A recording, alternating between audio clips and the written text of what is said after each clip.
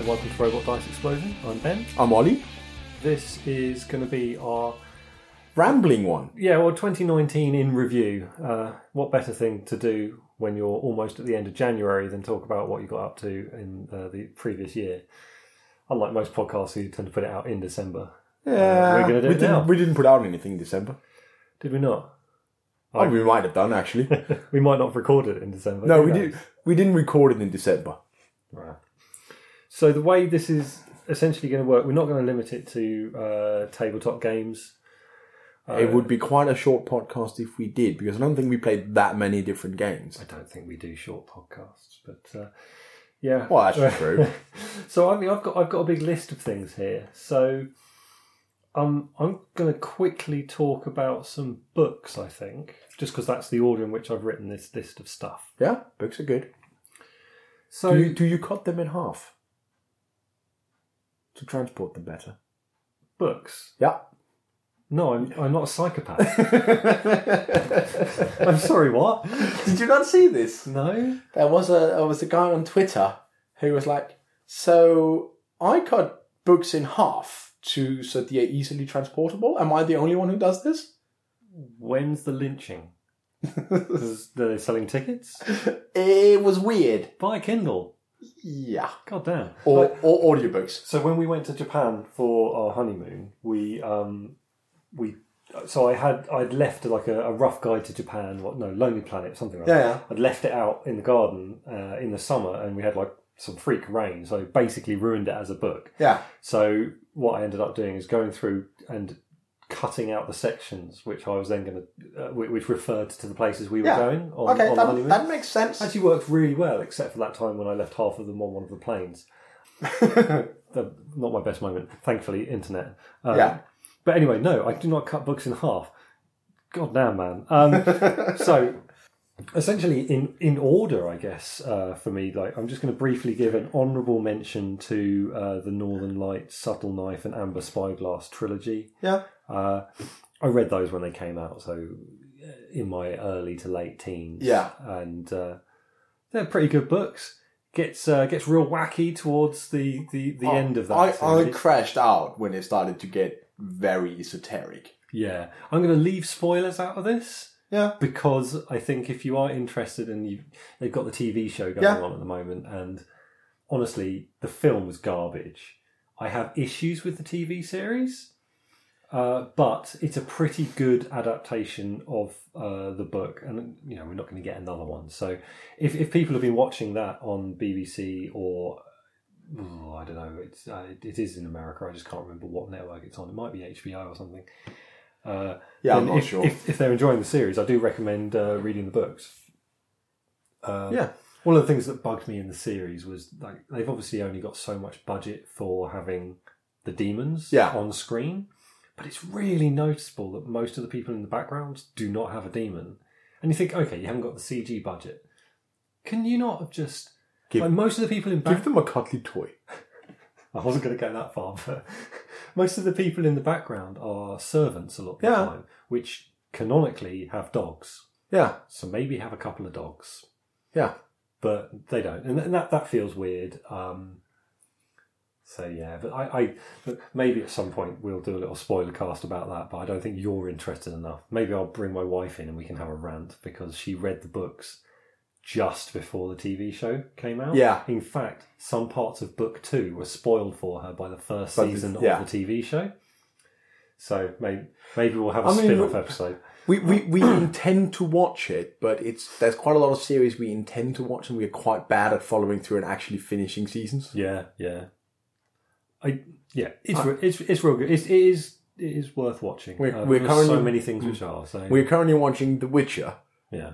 And we're halfway through, and we started like early December. I'm weirdly disinterested in The Witcher. I don't know why. I'm interested in the game.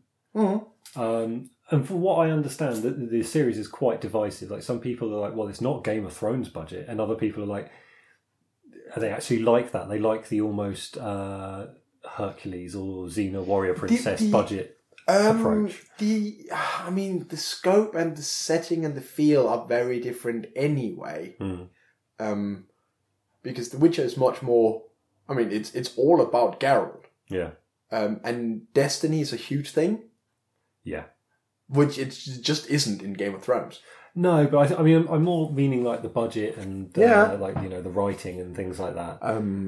But I mean, they've got Cavill to do it, and I understand that he's doing it because he likes The Witcher. Yeah, he likes it's cool. The internet's covered with things where like, you won't believe that Henry Cavill is a video game player. He's just like us. Yeah.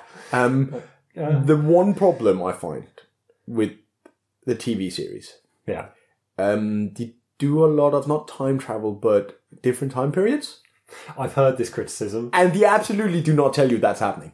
Yeah. You just have to work it out for yourself. They don't go like, 20 years earlier. Yeah. No, there's none of that. That is weird, isn't it? It's really strange. There is no time dating on any scene or any episode at all. So unless you pick up on it on your own, you might be quite confused. Yeah. And you start doing it, I think, in episode 2.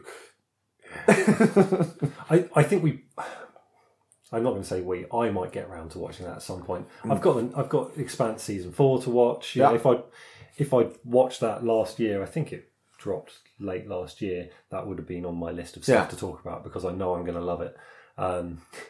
But it's not. You know, there's other stuff. So anyway, back to books. Another honourable mention is the Long Earth series, which was a collaboration between Terry Pratchett and oh my lord, Stephen Barker. Yes, Baxter. I think Baxter. Stephen Baxter. Those are good. They're so they're strange. Yes. So the basis of the Long Earth refers to essentially the pearl necklace of parallel worlds. It's a multiverse setting, effectively. Yeah.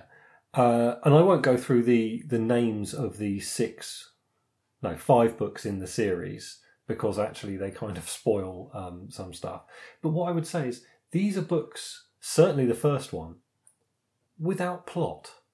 Kind of. I don't think there's an overarching plot, certainly in book 1. In book 1, they just sort of go on a journey, things happen. Yeah. There's no hero's journey. There's a tiny bit of character development. They do have arcs. Yeah. But it's not... It's more of we have a cool idea, let's play around with that. Yeah, and I read some of the notes on it, and it was essentially that these two authors were at a dinner party and they got talking, and Terry Pratchett had the ideas, like the germ of this idea several years before, and they just never really got round to it.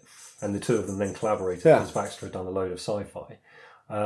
They collaborated on it, and what I found was like it was almost like a pure sci-fi experience in like the old school idea of sci-fi. Like let's take an idea and expand on it, but use it as a mirror to our current society and what we're doing. But almost without plot.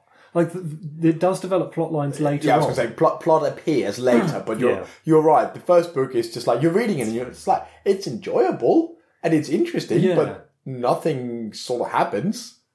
Yeah. It's an interesting exploration of ideas. So I think some people might bounce off the first book quite easily. Yeah. Certainly my one of my cousins, I don't know if they're second cousins or twice removed or any of that, but my cousin's son, he bounced off it. I can see that. But there's 5 books, and I've never done this before, but I read all 5 of them in a row. I pretty much it'd be like 11:30 at night, I'd be in bed, I'd finish one book, I'd put it down, I'd get the next book out and read the first chapter. Yeah. So I found it compelling. I found it very easy just to keep going on those. So they're good fun. So the book that I really want to talk about is a book called Seven Eves. Yes. Now, I read this on the Kindle. I think it's actually quite a big book, and I didn't realise because it was on the Kindle, all I had was a percentage count. I'm listening to it as an audiobook. Yeah. And I sometimes find big books intimidating these days. That's why you cut them in half. Fuck off. So when I was younger, 1,000, 1,500 page book, that was fine. As a teenager, because I just read a lot and I didn't really have other things to handle. But now I've got like this sounds familiar. A business, a wife who does like to have some of my company at some point, and a kid to think about as well. So I find it hard to commit to large books. And I think Seven E's probably is quite a big book, but I didn't realise because it was on Kindle. Yeah. And so there's only so much we can talk about it because it has probably 2/3 in a massive thing that happens narratively. So I would like to say that the blurb on Audible tells you what that is. That's infuriating to me. It's a massive thing that we can't talk about. Yeah. Yes, I know that some other people went into reading this book knowing that thing happens. And they enjoyed the book just fine. Yeah. I went in not knowing that it happened. And it is such a shift when it does happen that it almost derailed me from the book. I was loving the book. This thing happened, and I found it so jarring that I didn't pick the book up for a few nights. Well, it's almost a different book. Yeah, but then I got into it. But it is it's not just a different story, and it is, it's obviously the same part of the same grand story, but it feels like a different type of book. Yeah. As if you had put down like a crime thriller and then picked up a fantasy epic or something. Yeah, that's like reasonably fair description. Not necessarily those genres, but or necessarily even that in that order. But I found it really jarring.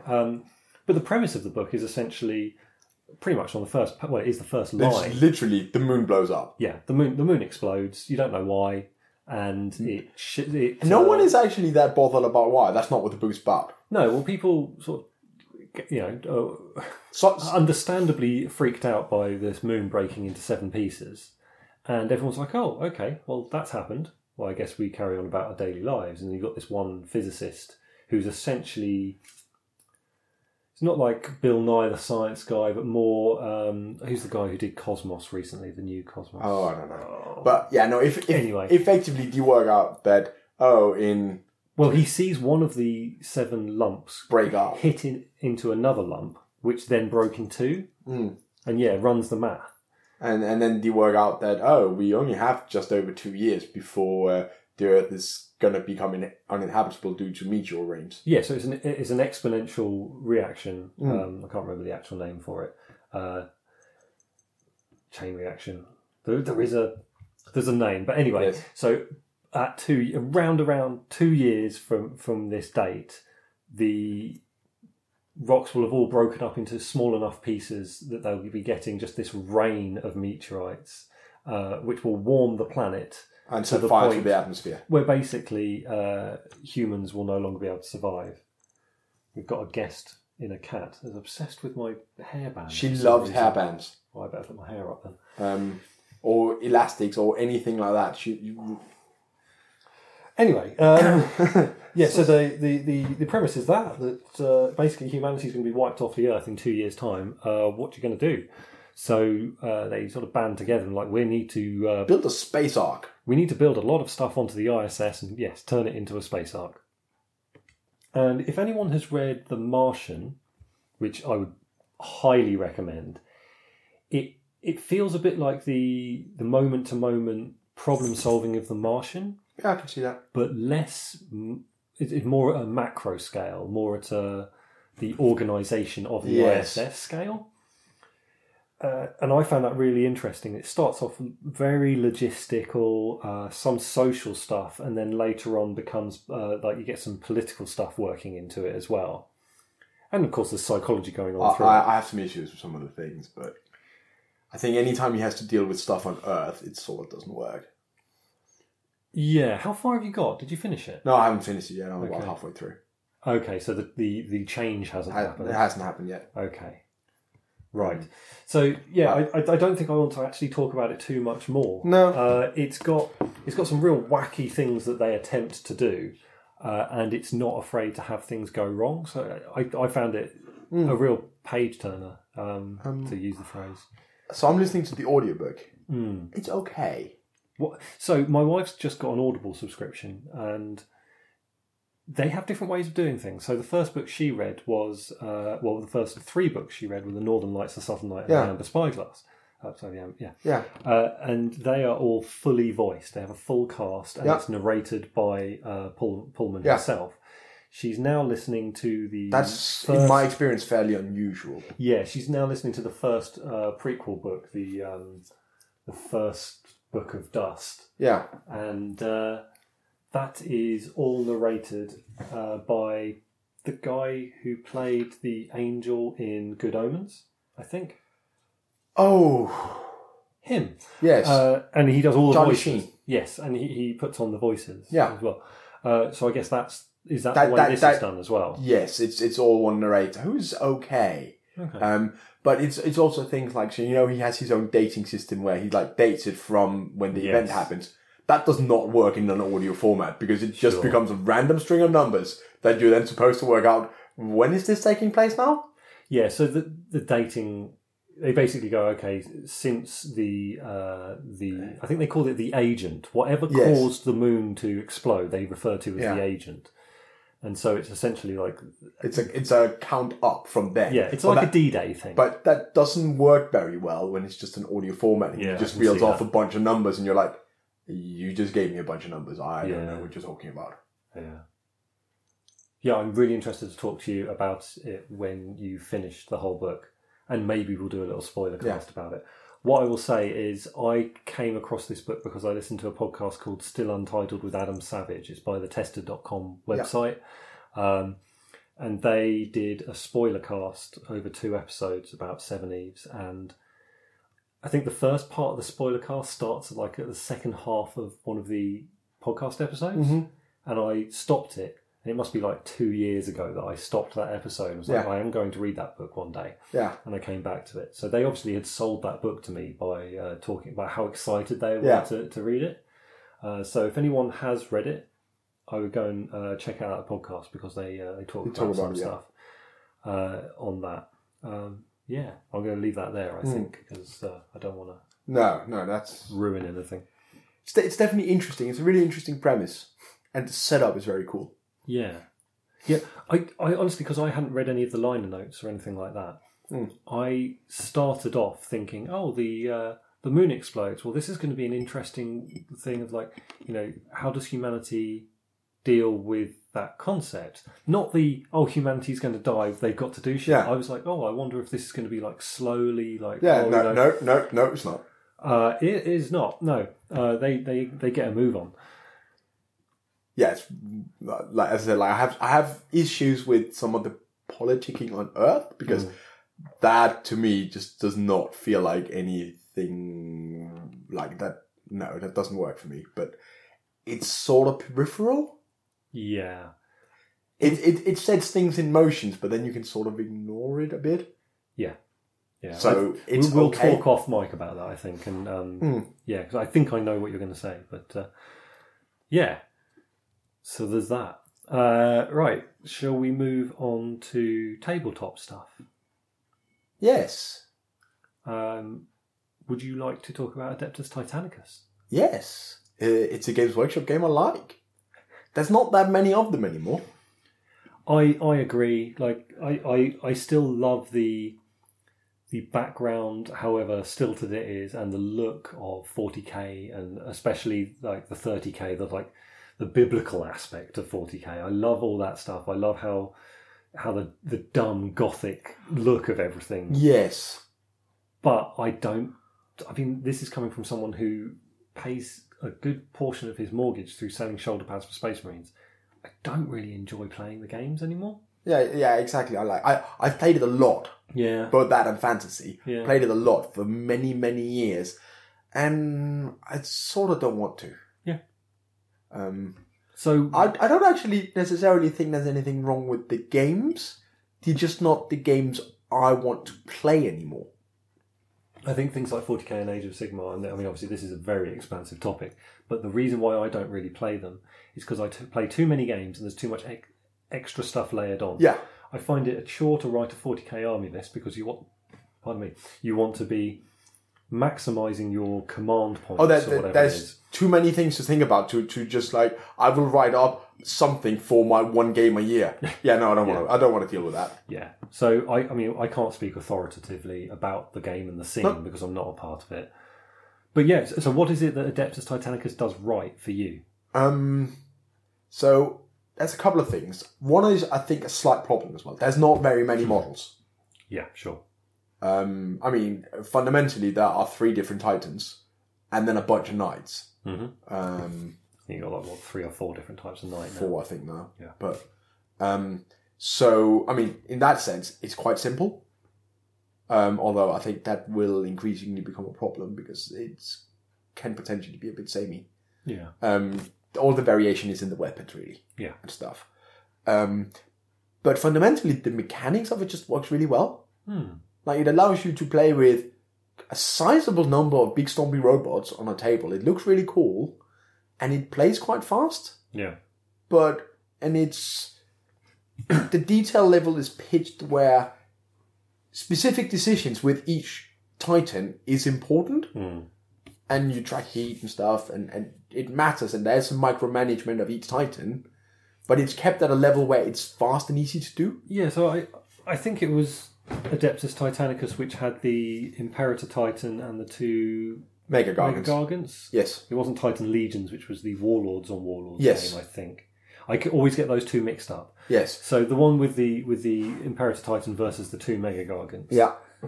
That had those massive effectively sheets. The second edition, I think, because that's when the whole thing is joined and the game is integrated, and it has infantry and stuff as well. It just didn't come in the box, but you could run infantry along with those.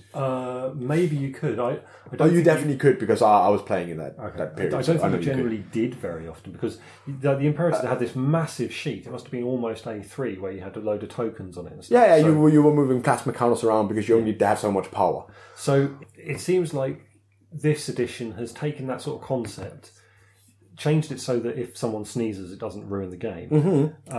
But kept the idea of managing those resources, but with a few more models. Yeah. I mean, it looks cool. I've had all my stuff since pretty much release, and I just haven't finished putting it together. Yeah. Maybe on the list for this year. They're a bit daunting to paint, especially when you get to the Warlord. Yeah, well, actually, it takes a long time. I put mine off because I wanted to do custom decals. So I now have the equipment to start doing custom decals. Definitely the reason to get it. So it's definitely going to be like another 6 months, and then I might start doing it. But anyway, okay. So it's just quite good fun and allows me to play fast with a sizable number of big robots. Yeah, because I've also played some BattleTech, and that's not fast. Yeah, and I mean it's like a 25-year-old rule set, isn't it? Effectively, yeah. Which means that you play with like 3 models aside. Because it takes too long to play with more. Yeah. Which, of course, doesn't really line up with how it's meant to be in terms of, like, background and stuff. No. Certainly, I think in the video game you often had, like, only 3 mechs or maybe 6 sometimes. Probably 4. Oh, okay. I haven't played it. I've just seen videos. Well, the basic military structure in the inner sphere is 4. And for the clans, it's 5. So, probably that. But even that is a little too long. Yeah. For the miniature game, I find. Okay. But yeah, no, it's been enjoyable. I just quite like them to bring out some Elder Titans. That would be great. That's, I think, so you're talking about maybe they're going to butt up against some limitations when it comes to expanding it. I think you're absolutely right if they stay within, we're just doing Titans and Knights Imperial. The first easy win is Chaos upgrades. Yeah, you can just release a sprue. Yeah. I imagine, maybe it'll be resin pit parts and stuff like that. Whatever. I mean, Forge World is doing additional weapons and stuff. Yeah. So I think that's probably the first way that it expands. And of course it may have done. I haven't looked at the store for a while. Nope. But then I think the next thing maybe is Elder, which I think is a hard thing for them to move into. It's a big investment. Yeah, and it's a Horus Heresy focus, isn't it? With the marketing anyway. So the story missions and things in the books out are set in the Heresy. But there's nothing in the rules that makes it Heresy only. Oh, no, sure. You could just release a campaign book set at any given time you'd like. We see. I wonder if they stick with the Heresy, maybe they don't bring Elder in at all, which would be a real shame, but maybe they start bringing in maybe some tanks, maybe some infantry, and sort of start edging towards epic. They did release Aeronautica Imperialis, where the new planes are to the same scale as Adeptus Titanicus. Yeah. So in theory, later on, you can bring in air power. Yeah. I would actually quite like to see it going that way. I'd like to see them maybe use infantry more as just sort of objective holding things, much more abstract. Than so interestingly enough, there is actually sort of token things. An infantry thing in there already. Yeah. You can have a special card that basically gives you Titan hunting infantry. Yeah. That's what it calls it. And it's literally a token you put in a building or something. It's tokens that pop up in terrain they can shoot at Titans. Yeah. I think there are ways they can go with it, but I don't see them bringing out other races. No, I just think Elder Titans at that scale would look amazing. Yeah. Yeah, and Orc Titans. I'd love to, and especially because these kits are beautiful. They're really lovely. Yes, they're very nice. An Orc kit where there's some modularity of the armour plates that you can put on, so you just have effectively an infinite variety. And I'd actually say Orc are more likely than Elder, because you've got Orc planes. Yes. You've got Orc planes in Aeronautica. Although supposedly there's plans for Elder to come at some point. No, I'm sure there is. I mean, some of this also depends on how much are we selling of stuff. Is it worth doing something? And maybe that's part of the worry that you might have around it, is that how much is someone going to buy? Yeah. Because you're probably only going to run 1 or 2 warlords. If you're running 2 warlords, you're not going to be running many other things, like not lots of other things. I know James has bought about 3 different legions or something. Yeah. 2 legions and a night house, but... Yeah, with quite a lot of Titans for each. Yeah. I mean, I have 1 warlord. I only bought 1. In theory, I'd quite like another one. But, yeah, who knows? What I would really like is for Taro Model Maker. He's a guy who makes upgrades for knights a lot. He does other stuff, but the thing that he's known for is making upgrades for 40k knights. Yeah. And a lot of it's done digitally now. Yeah. Like he's very skilled by hand as well. But what I really have been hoping for ages that he would produce his 40k sized stuff for Adeptus Titanicus. Yeah. He hasn't yet, but I live in hope. Maybe when I see him at Salute, I'll probably the kid go like, you should do this. Yeah, people should check out Taro Model Maker if they like knights in 40k. So, but yeah, no, it's a game I've enjoyed. Cool. Yeah, I will get back to it, which is my mantra. That's a lot on our to-do lists. Speaking of getting back to it, the game that we get back to once or twice a year, Wrath of Kings. We've done a podcast episode about... Yeah. Well, we did a podcast episode about dead games. Yeah, which was mostly about that. Yeah, people should go back and have a listen to that anyway, because I think it's an interesting topic. Wrath of Kings is a game which... has officially been orphaned now. Yes, they sold off basically all the stock and... Yeah. I mean, they sort of officially admitted that, no, we're not doing more with this. Yeah, I mean, the real clear nail in the coffin recently was a guy opened some of his Kickstarter stuff like a month ago, which is more than 6 years after it was funded on Kickstarter, I think. And he was missing a component, and he contacted them and they said that they were unable to replace it. Yeah. So that's where the game is. But I really enjoy it. I like the static meta. We talk more about this in that episode. And this game, it's a good system. It's a good system. It's different. It sort of has a level of simplicity on the face of it, which becomes quite complex with some of the interactions. There's some wordiness to some of the words on the cards. But it's fundamentally reasonably easy to use. Yeah. I really enjoy the game system. So we play that once or twice a year. So the static system, the static meta is really fun. Nice for that. I've also done a bunch of painting of that game this year. So sort of easing my way back into painting after having my son. It's on that is on my to-do list, but I have some games that have jumped it. So I have so its own game that I could really say is like my bulk infantry game, and it's not really compared to a lot of things, but you may have 12 models. Yeah, it's definitely the game I play these days with the biggest units. Yeah. I mean, calling them units obviously is somewhat inaccurate, but it'll do. So I've painted like 14 infantry, a character, and a big dragon monster this last year for that. And I only play that game fully painted. Yeah. I think I played 2 games before I started painting it, and I was like, nope, I'm playing this fully painted. So I have very strict rules on the painting, which is no more than 3 steps per colour. Yeah. And it generally works out for me. I think I went a little bit beyond that on the big dragon, the Fulung Devourer. Yeah. Because it's a big centerpiece. It's a big model. Yeah, it's not. I need to paint my second one because 2 of them would be hilarious. Yeah, I've only got 1, and I'm only ever going to have 1. It looks like now.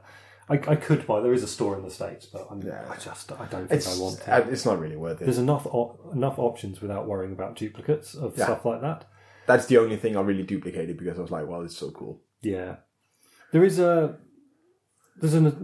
topic that maybe we'll talk about in the future, which is connected with this. Whilst painting the unit that I painted this last year, the Iron Lotus warriors, they're all women. They're mostly armed with whips, and they're all wearing like skimpy dresses, dinner dresses, like revealing dinner dresses.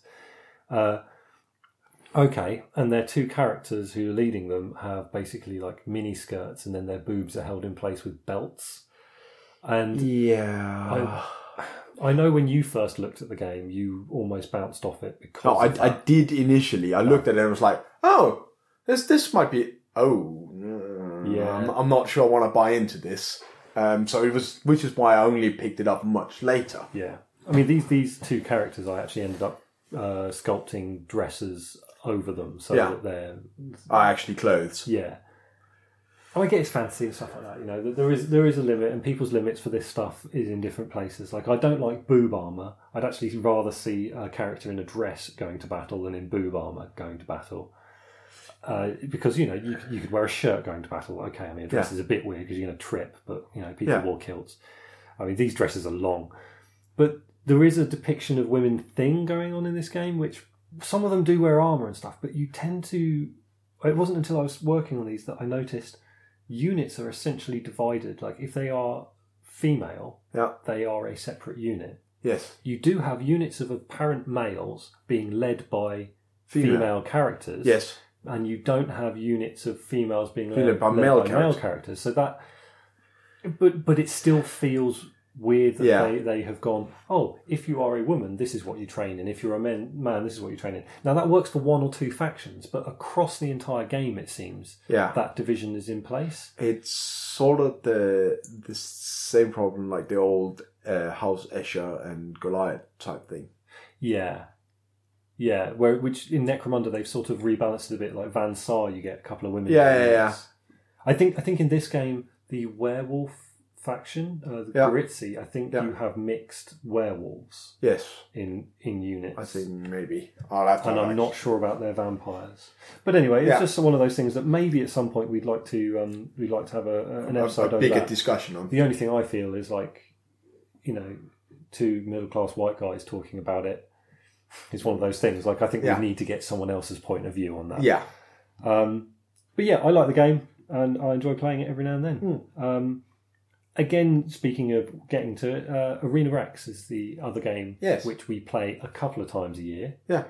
I actually, if you refer back to our previous podcast on that, which is not that long ago, I actually did buy all of the things. Yes. So we did a podcast with our friend Paul talking about Arena Rex, and you were talking about what you were going to buy. During it, we were looking at the online store. Yes. Helpfully.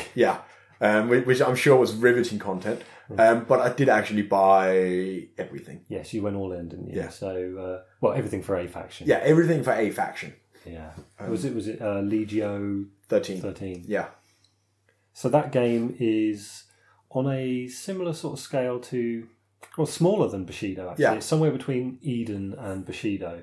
So you generally play with anything between like 3 and maybe 8 models, but you both have the same number of models. Have we played with more than 6? No, I like 6. 6 is a good number. I think 8 would start going quite long. Yeah. 3, you can probably, if you're experienced, knock a game out in half hour. Yeah, that's probably about right. 6, and I, whilst I have some experience, I am a slow player and I don't play it very often. Yeah. It takes me a few hours, like any other game. But it's played on essentially a 30-inch board, but you can play it as long as you're 24 inches away at the start of the game. It's fine. It's not very prescriptive about how the board is and how you set anything up. Yeah. It's just sort of like, here's some suggestions, do whatever you like. Yeah. So check that episode out about Arena Rex if you like. I haven't really talked about the setting. Fantasy gladiatorial combat. Yes, there you go. Beautiful, beautiful models for the most part. I think there are a couple of duds. There's the bear and the tiger. I think are pretty poor, but a lot of the sculpts are really beautiful.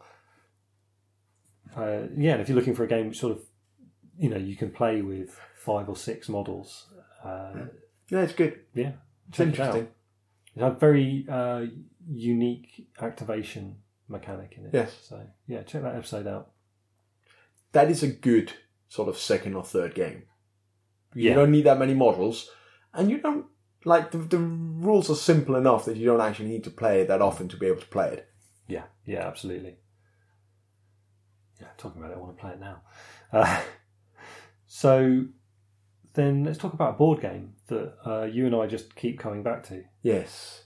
I got an expansion for it for Christmas. And it's the first expansion which feels like an expansion for other games.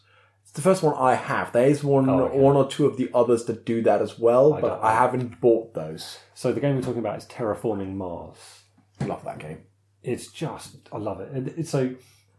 It is a game which, when you first look at it, could be intimidating because there's quite a few symbols going on it cards. It looks very intimidating. Like, our experience with teaching new people, it is you sit them down and then you talk at them for a while, and then you're like, now let's try it, and they look at you dazed, and then they play a turn or two and you go like, oh, it's just like this. Yeah, so essentially it's a game where your goal is to terraform Mars. Yeah.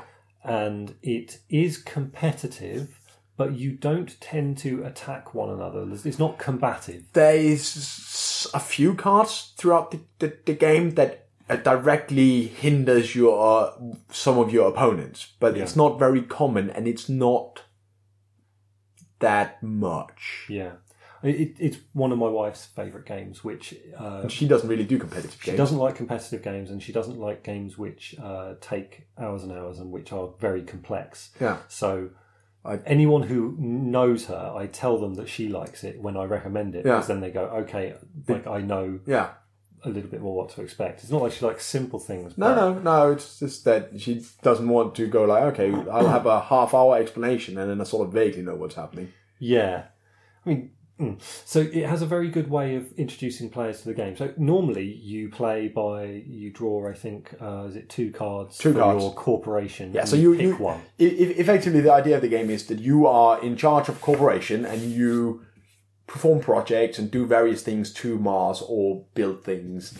And once you're done terraforming Mars, someone wins. Yeah. So the corporations will describe what resources you have to start with and give you a special rule. Yeah. So there's another type of corporation, which is, I think, it's just called a beginner corporation. The beginner corporation. And essentially, what we should say is, after you pick your corporation, you draw 10 cards, and you may buy the cards you want to keep for 3. For 3 money. And each corporation will have a different amount of starting money. Yeah, and so you can imagine that's difficult for a beginner, because you'd look at these 10 cards and then go, Christ, I need to make decisions already. And I have no idea what cards I need or what any of them do. So the way they do it for the beginning corporation is go, draw 10 cards, they're all yours. Yeah. And here's a shit ton of money. Yeah. So you're not too worried about those critical decisions. Your efficiency doesn't matter too much. You can't mess it up by picking the wrong cards, and you have enough resources to get you started and actually enjoy the game from the beginning. Yeah, and an action in the game is to sell a card for 1 credit. Yes. Make a credit. And so that means that even if you've got a bunch of shit, you can just get rid of it anyway, and then you'll buy cards next turn. And it's a game where you try to build a machine. Yeah, it's a engine building game. Yeah, but because of you draw. Is it, how many cards do you draw each turn? It's normally? 4. 4, and then you have to choose which you're going to buy. Yeah, then you have to decide which ones you buy, and you generate money and resources and stuff. It's very rare that you start off going, I'm totally going to do this from your first set of 10 cards. You might have an idea of something you'd like to do, but it's going to evolve over the game. You almost always need to like diversify a little bit. You might need to sort of push in one direction rather than another. You need to sort of evolve your strategy as you go, because the opportunities you're looking for might not present themselves. Yeah. Yeah, I love it. We did actually do an episode where we talk about it. I think it's called Terraforming the Cotswolds. It's one of our really early episodes. Yeah. I got Colonies. Yeah, so the first expansions that we played were just another map. Yes. I think it comes with one map. It comes with one map, and then the first expansion they released is literally just another map, which is dual-sided. Yeah, so you can play it. So it's essentially 2 different ways of playing it. Yeah. Did it come then? Was there another map after that came out? No. Just that extra. Then you have various expansions that adds other bits and stuff. Yeah, so we played the Colonies expansion the other day, which I think probably is more interesting when you have more people, because we played 1-on-1, which is the first time I've done that. Yes, I haven't.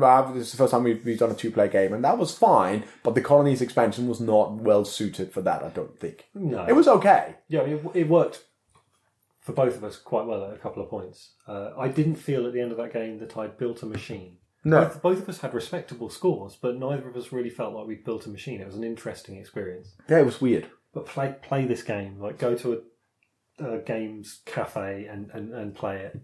It's really good. I'm trying to think of, if you like this, you'll like that. But my knowledge of board games isn't really broad enough anymore. No, it's hard to. Yeah, no. Anyway, yeah, it's good.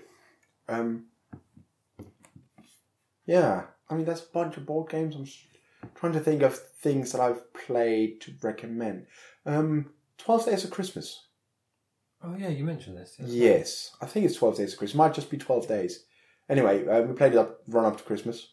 It's a really interesting card game. So you have you have cards 1 to 12 days, and then there's a number of cards equal to the number. So there's 12 12s. Yes.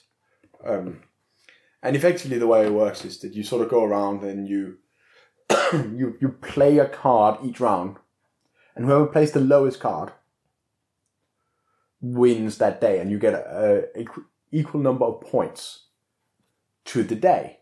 Okay. But so you play them face down, and if anyone plays duplicates, so if I play a 2 and you play a 2, our 2s cancel out and don't count. Yeah. So you have to put some thought into what you want to play when. Because obviously, I'm going to save my 2 until we get to 11 or 12. Yeah. But if someone else is doing that too, you might get nothing. Yeah. The other interesting thing is that you also pass, every turn you pass a card to your left. Okay. So you prune your hand, but then you draw another card. So you'll always have 12. And at the end of the game, obviously, it sounds like low cards are all you need. So you just pass all your high cards away. But at the end of the game, you go like, okay, who has the most 2s? Who has the most 3s? So on. And the person who has the most of those gets that amount of points. So if you have the most 12s, you get 12 points. They really, they didn't just double down on this concept. They tripled down on it, didn't they? Yeah. So you need to find a balance between keeping enough low cards that you can score the days and keeping enough high cards that you can actually score some reasonable points. It's very interesting. Yeah, it's a good push and pull there. I like that. I don't know whether I'm just less tired right now. I'm quite tired, but I understood it better from that explanation than from the other day. But yeah, no, it's worth trying out. I was very surprised. It's really good. Yeah, you'll have to. Well, of course, we can't play it until Christmas now, so I'll have to wait. I do not care. The theme is not that integral, despite there being a Santa and Mrs. Santa card in it. But sure, yeah. I mean, it sounds like they had a numerical. It's a numerical, yeah, and then you just themed it for Christmas, yeah. Yeah, why not? I mean, makes sense. Okay. I don't think I have played any other board games particularly. So I'm struggling to remember. I mean, I played Terraforming Mars about 3 or 4 times. I've played a lot, but I always play a lot of board games. Yeah. We played a bunch of the Lord of the Rings game. Oh, the Journey Through Middle Earth. You bought that at the Games Expo last year, didn't you? I think we talked about your initial. Very good. We played. I mean, we went to Denmark and played with a friend. And I think we played like 6 or 7 games in a row. Oh, blimey! Okay. Well, some of them were quite short. Yeah, they still hold up. Yeah, cool. The games are different because it's run by the app, so that seems interesting. It's sort of like Mansion of Madness, but obviously Lord of the Rings themed. Yeah, so it's a sort of not quite a dungeon crawl, but crawl. And and then some of them are like there's a couple of investigation scenarios and stuff where you just have to walk around and talk to people. Okay, and it's good. Interesting. I'm glad it held up. Yeah, me too. It's not cheap, but it's not hugely expensive. But I mean, lots of board games these days, you end up paying quite a sizable amount of money for it. Yeah. I think these app-driven games are interesting. It makes things like Mansions of Madness playable. Work? Yes. I wonder if maybe at some point we discuss a little bit more in depth, because what happens when the app goes away? The game dies. You can't play it. Yeah. And it's... So, at some point... The fact that it's run by Asmodee makes that a bit easier. But if you think about... that's something to talk about. Like, big companies can do it, smaller ones can't. Because it's an investment developing an app. But every app you have in an app store or the Google Play or whatever, you don't finish working on it and it just sits there. Because every new device that comes out, every new version of Android and iOS, has the potential it's on Steam. Has the potential to break things. It being on Steam is interesting because if you think about it, like you introduce potential bugs all the time. So you're having a maintenance cost of just having that app out there. Having it on Steam means that people can always emulate it at some point, I guess, or play it on older hardware if newer hardware breaks it in some way that's unforeseeable. Anyway, I just thought that was a interesting thing, and certainly smaller companies just can't. There's some guy on the Bushido Facebook group who was like, "Oh, why don't they just take this app that someone else did and reinvigorate it?" It's like, because actually, apps super expensive. To maintain, and the guy who had written that one, sort of didn't really have the time or inclination to keep maintaining it, let alone expand it. It's not a free thing to have. No, not at all. Okay, so I think we've got one more tabletop thing to talk about. I've left it to last because it's the biggest one, and we talk about Bushido a lot on this podcast. Well, it's because we play it a lot. We play it a lot. I'm involved in the development of it and stuff. So, like, the reason it's on here. So, Bushido Risen Sun. I played a few games this last year. It's probably the thing I played most because we were doing a lot of testing. Yeah, we did a bunch of play testing and we just I played it yesterday. Sure, yeah. For me, it's on this list not just because I played it a lot, but because it's the first release of a miniatures game like this, not a board game, that I've been much more involved with. So I was involved in some testing. I was very peripherally involved in some of the rules writing, some of the streamlining decisions made. Some of them have worked out, some of them less so. Like I did the card design for the new profile cards because it was really important that they were visually different from the last one, so that people can tell very quickly see they've got the new cards. Also, because of the way the edition was rewritten, some cards ended up with a lot more information on them than they used to have. So I mean, was it Ashinaga Tanaga? Yeah, he's a knob. 4 different weapons. Yay! Yeah. So I know that not everyone has been entirely thrilled with the cards, but welcome to any card release I've seen for any game ever. Exactly, design is about limitations. If we could have made them all tarot cards, then we could have fitted everything would have been bigger. Everything would have been able to have more character. But you've got limitations. But yeah, it's on here because first time I've done that thing for a game that's being released. Interestingly, it's not actually the first time I've done it. Oh, card design. No, I didn't do card design, but I did. You did loads of. I did loads of playtesting for Malifaux second edition. Yeah. This is the first time I've done playtesting for a new edition as well. Definitely. It's a very different experience because it is. For a long time, almost the entirety of last year, I was thinking about a different edition to the one that was being discussed in the Facebook group. Yeah, which was weird. It's very strange. And when you play test, because we still occasionally play test new releases or upcoming releases. Yeah. And you, when you start then preparing for a tournament, so Solent Wargamers is running a tournament in Portsmouth in the UK in April. I think it's the 5th. Yes, I think so. Please come. I have paint all over my hands. The first Sunday. Yes. So when we play in that tournament, we play with the current meta, whatever that may be. Yeah. We play with the current released profiles. But now I'm like, is that thing that I was playtesting, is that going to be out by then? Well, the answer is actually no. I know it's not. Well, the thing I really want to use is definitely not out. No, exactly. So it's a really weird thing playtesting something because you're playing a different game to everyone else who's not playtesting. Yes, and sometimes it makes it hard to comment on stuff because you're like, oh, if I could do this, I can't do that. Yeah. Yeah, like there's a special card that I really want to use that I know is coming out. But it's not going to be out. But it's not going to be out in time for that tournament. It will be out in time for the Masters, which is going to be at the UK Games Expo on the Saturday in June, I believe. No, May. Not in June, May. Last weekend of May. Oh wow, it's early this year. People should come to that as well. It's more than half the tickets have already gone. Wow, I need to buy a ticket. I bought a ticket yesterday because there's 24 spaces. I was ticket number 13. Wow, awesome. If I don't get a ticket, it's not the end of the world. I'll hang out anyway. But oh no, what was I talking about? I want to take a thing special to that. card. Yes, yeah. So I might take it to that, but obviously, that will be out by then. So and I mean that's playtesting for any game really. It's been interesting. You're solving a different puzzle to everyone else, I guess. Is the thing.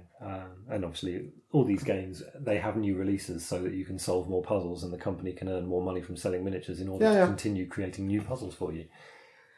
Yeah, I mean, it's sort of all skirmish miniature games are just a crossword subscription. Sort of. I didn't think that through before I said it. I mean, it's not wrong, but it's really not right. That's most of what I say, to be fair. Yeah. No, it's been an interesting. I mean, after the release of the edition, that the disconnect that you mentioned has definitely lessened. Because there definitely was a period where all we were doing were playtesting profiles for the new edition, but none of it was public. Yeah. So I mean, I'm looking forward to the next year of Bushido. I'm looking forward to our little tournament in April, and then the Masters at the end of May. I know there's some really cool stuff coming out this year. I know that I can say that there's a bunch more Minamoto stuff coming out. So people who want to expand their Minamoto, which would be good to see. Yeah, well, it means that I can actually use one of their themes.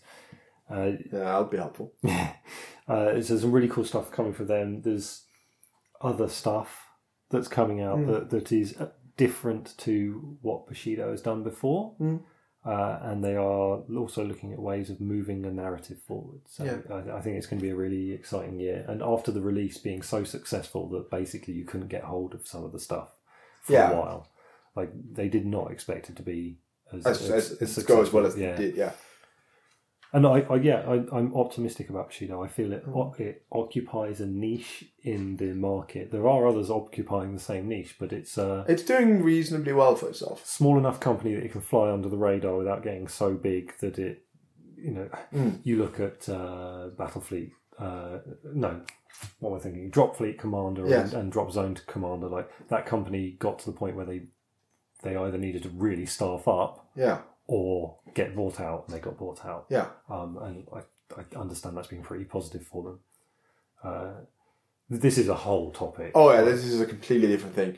I think we've had our bubble of small companies creating games, and now you're getting consolidation of other companies buying other companies up, and it's going to be interesting to see what happens. Yeah. And I mean, we'll be talking more. I mean, I more or less have the list I think I'll be using for both your tournament and for the GT. So we'll be talking about how that performs and what changes I might do to that going forward. Yeah, so actually talking about iterating your tournament list, it's Art Wagner, I want to say, but he might not say it like that because he's American and not German or Austrian. But on the Facebook group, he's been putting out like his thought process going through iterating on this, getting ready for Adepticon, which I think is in April. And I basically thought we should do that. Yeah, he runs a YouTube channel where he, I think, has covered much of the same stuff as well as loads of all his scenery building and stuff. Go and watch it. Check out Gitsapalooza; it's great. Look, so I've designed a model. Like I designed what it's going to look like, and I've designed the rules for it as well. Whether it entirely gets through in that form or not, I don't know. That's a privilege normally reserved for people who win the Masters tournaments. Yeah. Another good reason to go to the Masters tournament. So I'm excited to see if I get to use him in the Masters this year. Oh, that'll be fun. That would be great fun. Yeah. And he's a bit different. Nothing like him really exists in the game at the moment. So yeah, I think the interesting thing about my list is that it's basically based around a model that I for a very long time didn't even bother buying because I was looking at him like, I don't care. Yeah, but he's a knob. Everyone loves Minato. If they're a Jung player, he's been making waves in the local meta. I know, I'm hilarious. He's been fun to use, which was actually a bit of a surprise to me. Yeah, on the face of it, I was like, oh, he walks up the table and hits people. He looks like a not very fast beat stick who can tank a bit. Yeah. And I mean, it's not a wrong description. No. But that anchor. Yeah. Yeah. So we will talk about him. We'll talk about him in a different episode, talking through your list. And I might talk about the brain farts that I'm having at the moment. Yeah. I don't even have a germ from which I can then refine anything. Yeah. Maybe I'll take my brother's list with Bakemono again, or maybe I'll take brothers with not Bakemono. Yeah. Whereas I've been playing 3 or 4 games with this list already. Yeah.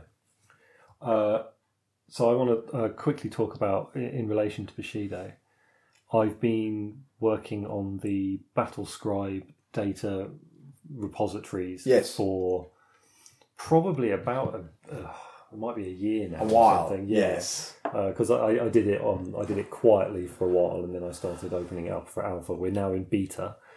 All the profiles are in there, and we have rules for everything except for the Dissension, Savage Wave, and Cult. Yes. You were kind enough to contribute the Jung rules. Yeah, I did Jung the other day. Might see if I can get you to do another one as well. I might.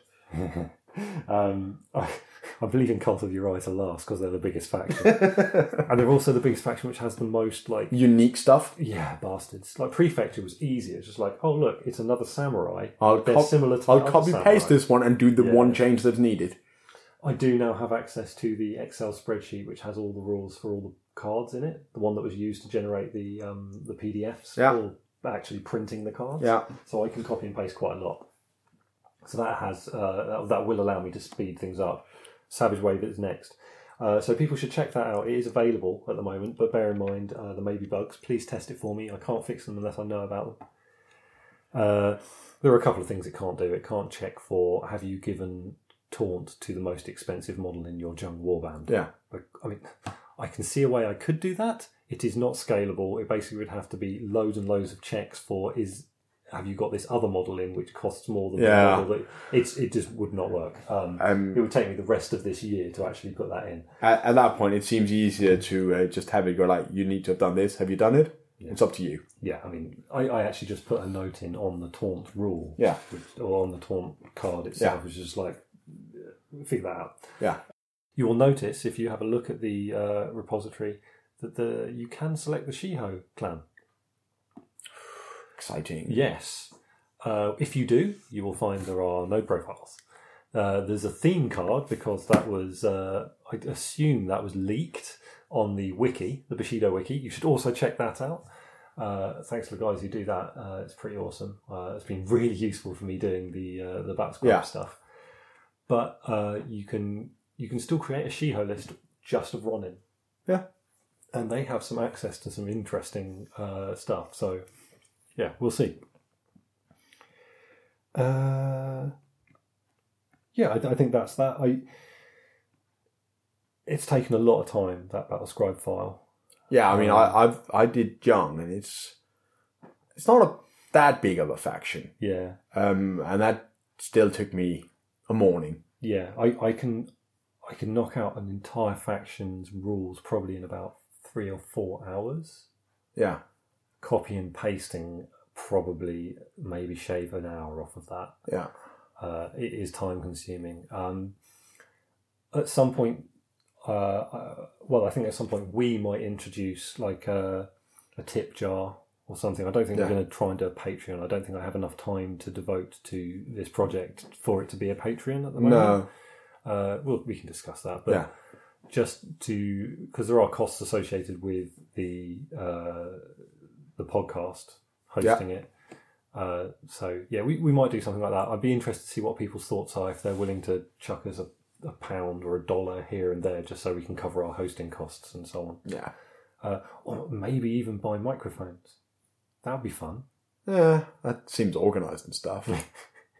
Well, I mean, this recorder that we're recording on, which is pretty handy, 150 quid or something like that. Yeah. It's done us pretty proud, but it'd be nice to have proper microphones. And yeah, you could do a proper setup. Yeah, so have a look out for that. I want to gauge interest a little bit. I mean, maybe people want us to do like more Bushido content, and maybe at that point we talk about being a Patreon, because if there's money coming in, then I can devote time that I would otherwise be putting into one aspect of my business to recording podcasts. Yeah. We'll see. Anyway, I think we should take a break, get a drink, and then come back, and we've both got a couple of video games we're going to touch on quickly, and then that's going to wrap it. Okay, so let's quickly talk about some computer games which stood out to us over the last year or so. So, I had my wife gave birth to our son in late 2018. So I sort of didn't play any video games for a little bit, and then played a lot of video games with him asleep on my chest while my wife went and got what sleep she could before he woke up needing a feed at like 10:30 at night. So I play a lot of video games then. One of them which doesn't qualify for this list is Ori and the Blind Forest, which I think I've talked about on a previous podcast. I think you have. That's great, and there's a new one coming out this year.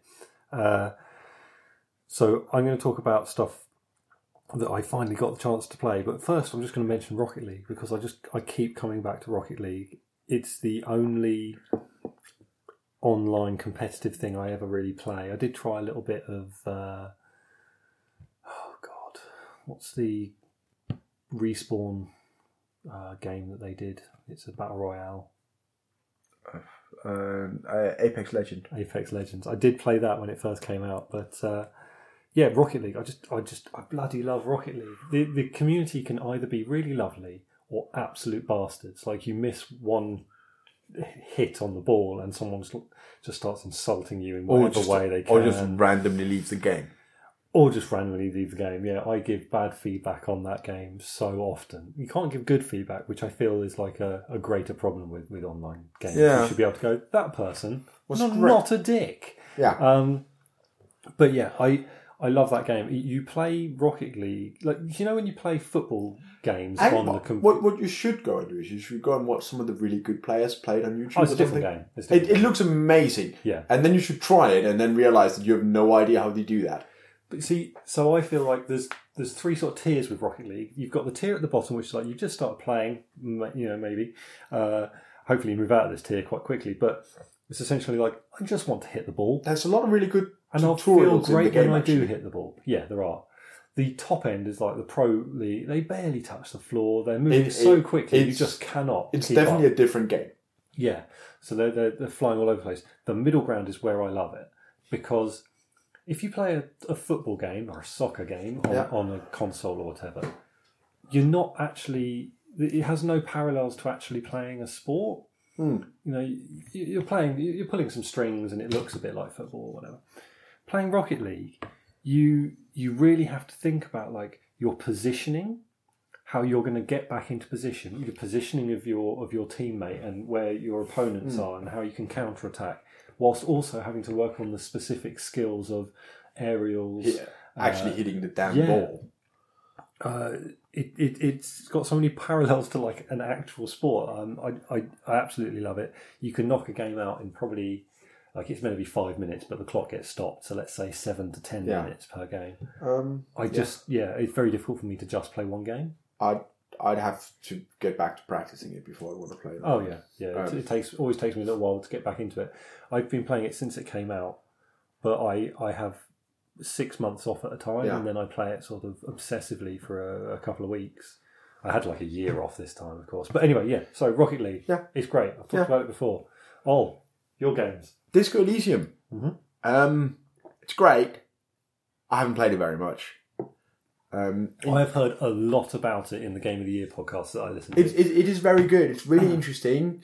It's an RPG basically. It's an RPG which essentially there's no combat mechanics in it. You can have some really. Conflict. Yeah, there's a few things, but yeah, it's really interesting.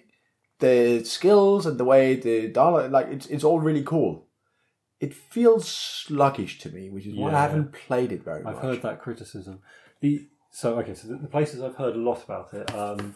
Ben Pack over at Giant Bomb talked a lot about it in his Game of the Year thing. Like, it had some really fundamental, like, emotive stuff. It's amazing. Yeah, it does really good stuff. And then over at Waypoint, they also talk, or Vice Games, whatever they are now. They talk a lot about it. One of the things that they really focused in on is not just the variety, like the amount of different things that can happen, but there are almost no fail state roles in the game. So maybe you need to persuade someone that a certain action is a good idea. You make your roll because it's an RPG. If you fail that roll, it doesn't necessarily kill that plot line. It's just, you failed that, now the plot line moves forward. Although, hilariously, you can actually kill your character on the very first action in the game. Yes, yeah, I have heard about that. Which I did. Good. It's funny. If you wake up with a massive hangover, there's 2 different ways you can kill yourself immediately. I mean, it requires you to have an endurance of 1, so you only have 1 hit point. Yeah. You can turn on the lights, or you can try and get your tie. Yeah. And either of them will kill you. It was an interesting thing for me, because you hear about RPGs in the Bethesda vein, or the Fallout vein, whatever. That's Bethesda. Yeah, I know. I'm trying to be more specific. Yes. Where there's lots of pass-fail stuff, and if you fail, that's basically... You can't do that thing, yeah. Or it goes, oh, you failed that persuasion, gunfight! Yeah. And, of course, there was the Outer Worlds game, which I want to play, but I haven't. I've heard a bunch of stuff about it. I'm not going to go into it now. But the idea that it would be possible to have these tests that aren't fail states, they're just in your story. That thing didn't work. You may find a different way to deal with it in the future. Yeah. That was really fascinating to me. I'm never going to play it, but fascinating. I guess you'll get back to that. I have heard the movement's a bit sluggish. Yeah, the whole game just feels a bit slow. Yeah. And I don't mean that the story is slow. The game just feels slow. Yeah. Which is a shame, but... Yeah. Maybe that's just sort of part of that lack of combat, maybe. And warp speed, I don't know. Yeah. Combination of the two. It's fine. I mean, the other game, the game I've been playing a lot, is not slow. Borderlands 3. Yes. I've talked about it before. That's a bunch of technical issues. Yeah. It's somewhat fixed, but not really. Which is a little bit annoying. Yeah, the split screen stuff was a real bummer, wasn't it? Because that's basically why you bought it. Yes. So, I mean, we have played a split screen. We played the first expansion as well. First expansion is great. Okay. We really like the theme and the art style and the humour. Okay. You don't. It's not sold itself to me. No, it's fine. I remember when the first Borderlands came out and I played it. I was at some expo or other. Yeah. And I just didn't like the way it felt. I quite like the art style. It was novel back then. I think it's less novel now, but it has to be consistent. Yeah. That's the way it looks. Yeah. And I think a couple of times the humour's been good. It seems, from what I've seen, Borderlands 3 humour is a lot better than... I think Borderlands 2 got a little bit memey. A bit internet. Some... very online. Things. Well, I mean, Borderlands 3, the bad guys are streamers. Yeah, they're influencers, aren't they, basically? Yeah. So... It almost feels like that's a sort of commentary which maybe is a couple of years too late. Like, don't get me wrong, that's still an ongoing thing. It just might not be the, surprise you'd expect. Anyway, we've enjoyed it. Good. Looking forward to the next expansion whenever that comes. There's a bunch of things I would like them to do with it, but I'll play it occasionally. Yeah. We'll play it again when the next expansion's out. Cool. I mean, you basically you've completed it. Several times. Right, okay. I was going to say, have you platinumed it and all that sort of stuff? No. I remember seeing you trying to jump into hard-to-reach places for a while. No, there's one achievement I'm missing, which I'm not sure I can be bothered to get. Yeah. That's like a shooting gallery on the ship you have, and you need to hit all of them, and it's a pain in the ass to try and do, and I'm not sure I can be bothered. Fair enough. Achievements don't mean anything, really. So I've done it unless you choose for them to be a game in themselves. I've done everything else. So I mean, I could do that, but do I want to spend a bunch of time trying to get that done? The answer to that is no. It's not fun. I still have Red Dead Redemption 2 sitting in cellophane at home. Oh. At some point, I need to play that. Probably. You talk about slow games. Yeah, I know. I played the first one a bit. I loved the first one at the time. This one, though, I've looked it up on howlongtobeat.com or whatever it is, and I think I might be able to knock it out in 50 hours if I mainline it. So, I don't really like Westerns. Oh, okay. See, I do like Westerns. The thing I don't like is gangster shit. For some reason, it just doesn't appeal to me. I don't abhor it. Yeah, you're just not interested. Yeah. So people are like, oh, like The Godfather, it's amazing. I'm like, really dull. It just doesn't interest me, all that gangster shit. Of course, when I was in school, everyone was like, oh, Scarface, because, it had some quotable stuff in it.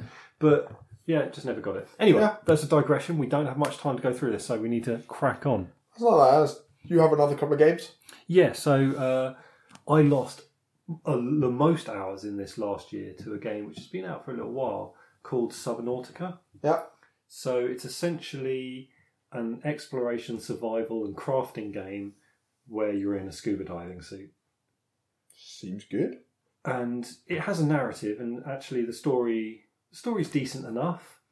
And the story was a sort of a late addition to the game. It was in early access for a long time. So some base building in it and so on. But the thing that works so well, I'm someone who does not like to be in water when I can't see the bottom of it. Yeah, I'm not a big fan either. It freaks me the fuck out. So Subnautica sort of tapped into some of that. So I had these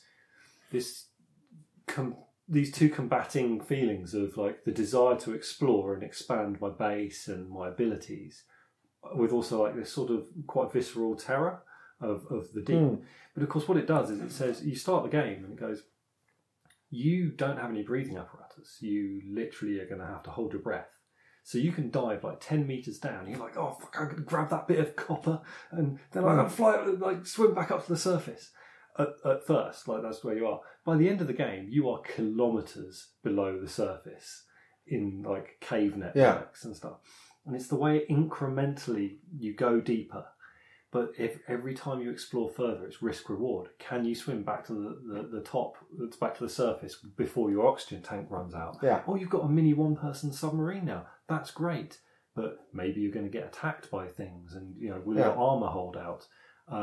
Will your battery hold out? So like you pilot it back to the surface, battery runs out, and then the oxygen starts ticking down. So you have to get out of it, and then you have to swim to and all of that stuff is fantastic, and the game does an excellent job of going, hey, you should go over there, and while you're over there, you're probably going to look down because you're on the surface. Yeah. You look down sometimes because that's where resources are, and you'll be like swimming along. Oh, there's the seabed, and then like drop off through sinkholes where you see some like glowing mushrooms and stuff like that beyond. And you're like, oh, I want to go down, but I can't get far enough. It's fantastic. And it's made all the better by there being no combat. Mm-hmm. Not really. You do have a knife, usually used for harvesting things from plants and so on. And you can defend yourself. You are able to kill things which attack you.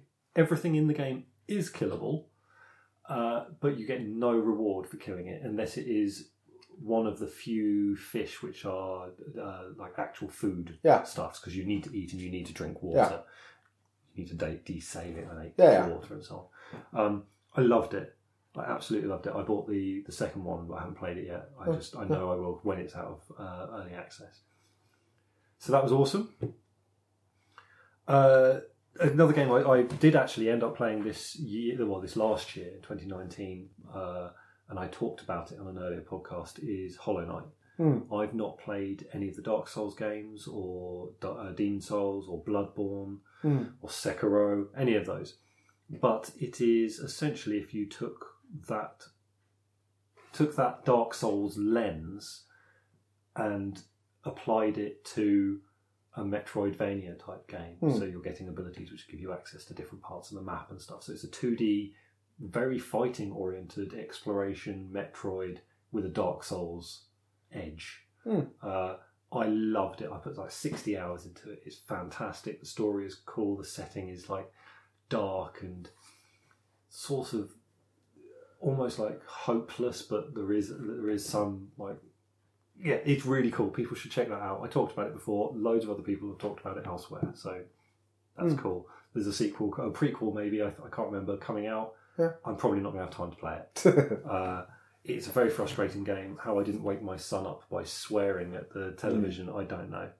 So the only other game is Ashen, which is basically a Dark Souls game. I played it. I'm now playing it, so it's after Hollow Knight. Still haven't played a Dark Souls game, but it is what if Dark Souls, but maybe not quite as brutal and not as gothic. It has a really interesting art style. And so if people are sort of interested in that type of game, but maybe are put off by Dark Souls and so on, I reckon they should check that out. I mean, I bought the PS4 to play Bloodborne, but I still haven't got round to that. Maybe one day I will. Well, I mean, it's not quite been replaced yet. I'll basically pick it up for a tenner at the moment, I think. And I'd love to play Sekiro because obviously I love Japanese, feudal stuff, and that sure is what that is. So, I highly recommend all the games that I've talked about. I mean, I'm currently playing. I'm back to playing Path of Exile. Yeah, you were saying about that. It's off mic. I like Path of Exile, but it's. Do you like inventory management? That's a lot of it. I quite liked the inventory management in Resident Evil 4, like the almost Tetris situation that you had going on. No, it's just that like there is a lot of loot, and you need to optimize and work out which bits you need to use. There's a giant skill tree that you need to work out where you want to go with that. I'm basically copying other people's builds because I don't play it enough to be able to look at it and go like, oh, here's where I want to put my 100 skill points. Yeah, sure. That's just not going to happen for me. So you're enjoying the loop of the game. Yeah. So I mean, I've completed it for the first time, all 10 chapters and the epilogue and stuff. Okay. So it's the first time I've actually gotten to the end game. Cool. So I started a new character instead. Yeah. Oh, of course. You do that though. You go through a game a few times. Like, oh yeah. I know that you got the platinum on Horizon Zero Dawn, for instance. Yes, I've finished that like 4 or 5 times. I don't know if I finished that in 2019 or 2018. 2018, I think. Yeah, if I finished it in 2019, would have been on my list. Yeah, it's great. A lot of the stuff is busy work. There's a lot of like Ubisoft open world tower bullshit going on. Yeah, I should be getting the Kickstarter soonish. Oh yeah, the board game, which would be interesting. I thought that game had a really cool story. I think it was just not quite what you expected it to be. No, but was interesting. It had a real like human angle on stuff. Really enjoyed that. I mean, we basically bought the Kickstarter because we liked the game and we wanted some of the models. Yeah. There might be a game attached to it as well. We might even play it. Who knows? Yeah, something I hadn't realised until just now, but there's there is some parallel between Horizon Zero Dawn's.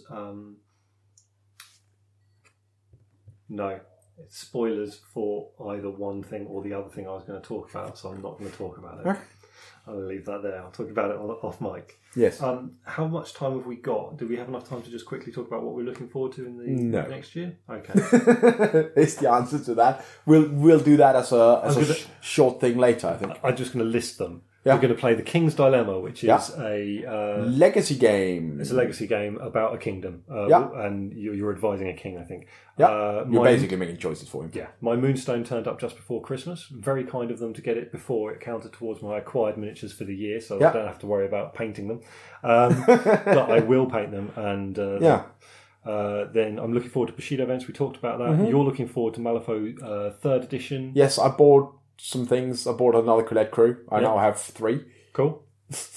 And that's basically it. I think you're going to do some role playing with Paul at some point. Yeah, that's the plan. That's the hope. I haven't done role playing in like 10 years. It would be fun.